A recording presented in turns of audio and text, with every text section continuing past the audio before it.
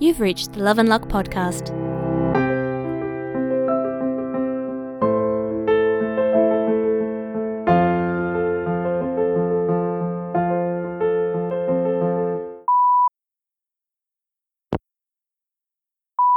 Hey, so I've got some good news. I figured I'd try and improve my skill with the luck magic stuff more, right? So I was headed to lunch with friends today, and I was kind of throwing the intention for something lucky to happen to help us out with opening the bar on my way there or during it or something, right? So there we all were at the pub, having lunch, and they introduced me to this new woman I haven't met before, right? So I was chatting with her about the Best of Luck bar, and she's like super interested in the fact that we're opening a queer dry bar. She thinks it's this really amazing idea, especially since alcohol abuse is kind of an issue in our community, right? So then I find out that she has her own radio show. It's about cool stuff happening in queer Melbourne. And, dun dun dun, she wants to do an interview with us for her show. So, radio exposure. There's apparently thousands of people on average who listen to the station she's on. This could be really, really good for us. Holy shit, honey. That's really good news. I feel kind of weird about using magic like this, though. Should we really be using magic for our own ends like that?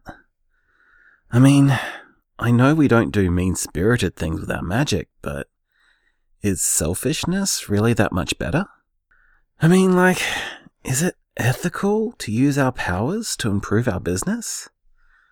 I mean, we found the bar with magic, and magic's been helpful in setting it up, I guess. So, I know that we've already been doing it in a lot of little ways. And, I mean, I guess we do practice by changing little things to be better around us in general. That's kind of my issue, though. When does it stop being a little nudge here and there and start to become a real problem instead? I don't know.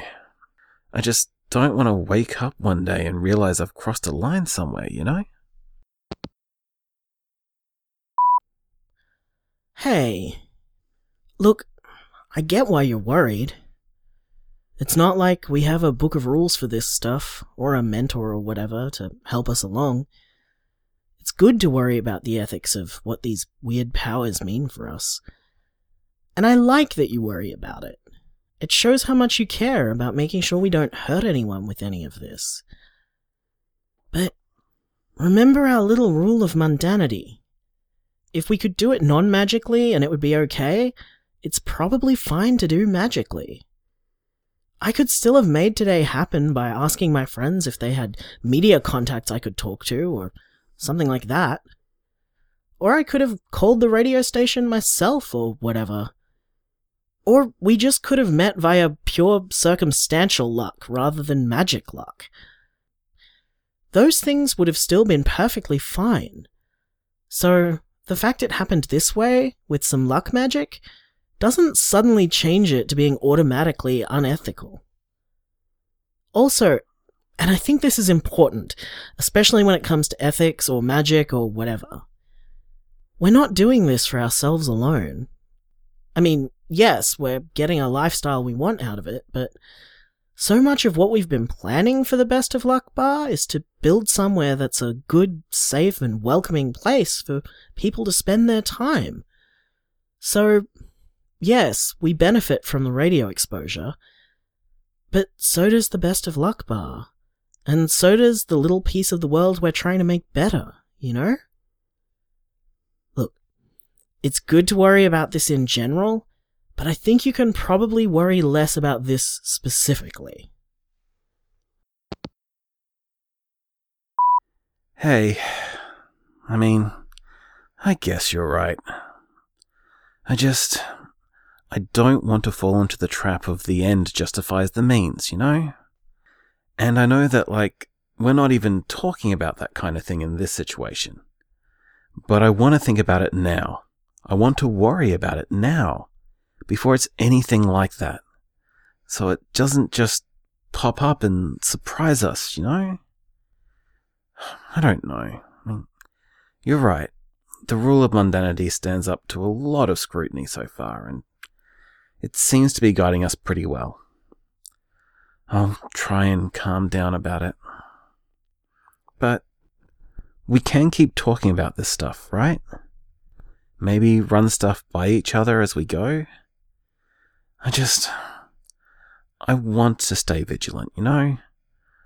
I want us to check ourselves every step of the way and make sure we're not crossing that line. I don't want to wake up a monster.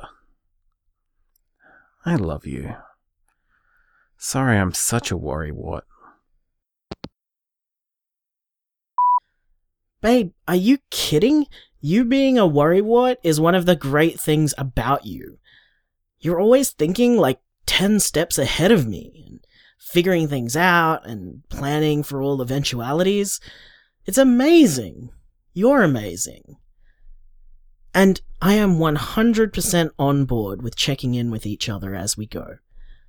I promise I'll talk to you about this sort of thing before acting on it more in future, okay? We'll keep an eye out for and on each other. I love you too, heaps. Only a week to go till opening night.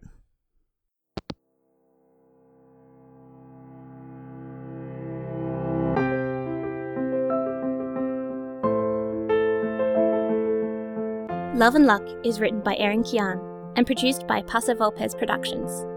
Kane is voiced by Lee Davis Thalborn. Jason is voiced by Erin Kian. Credits spoken by Rosalind Quinn. Recorded by Kermie Braden. For more information about Love and Luck, check out our website, loveandluckpodcast.com. You can also find us on Facebook as Love and Luck Podcast, and follow us on Twitter at Love Luck Podcast.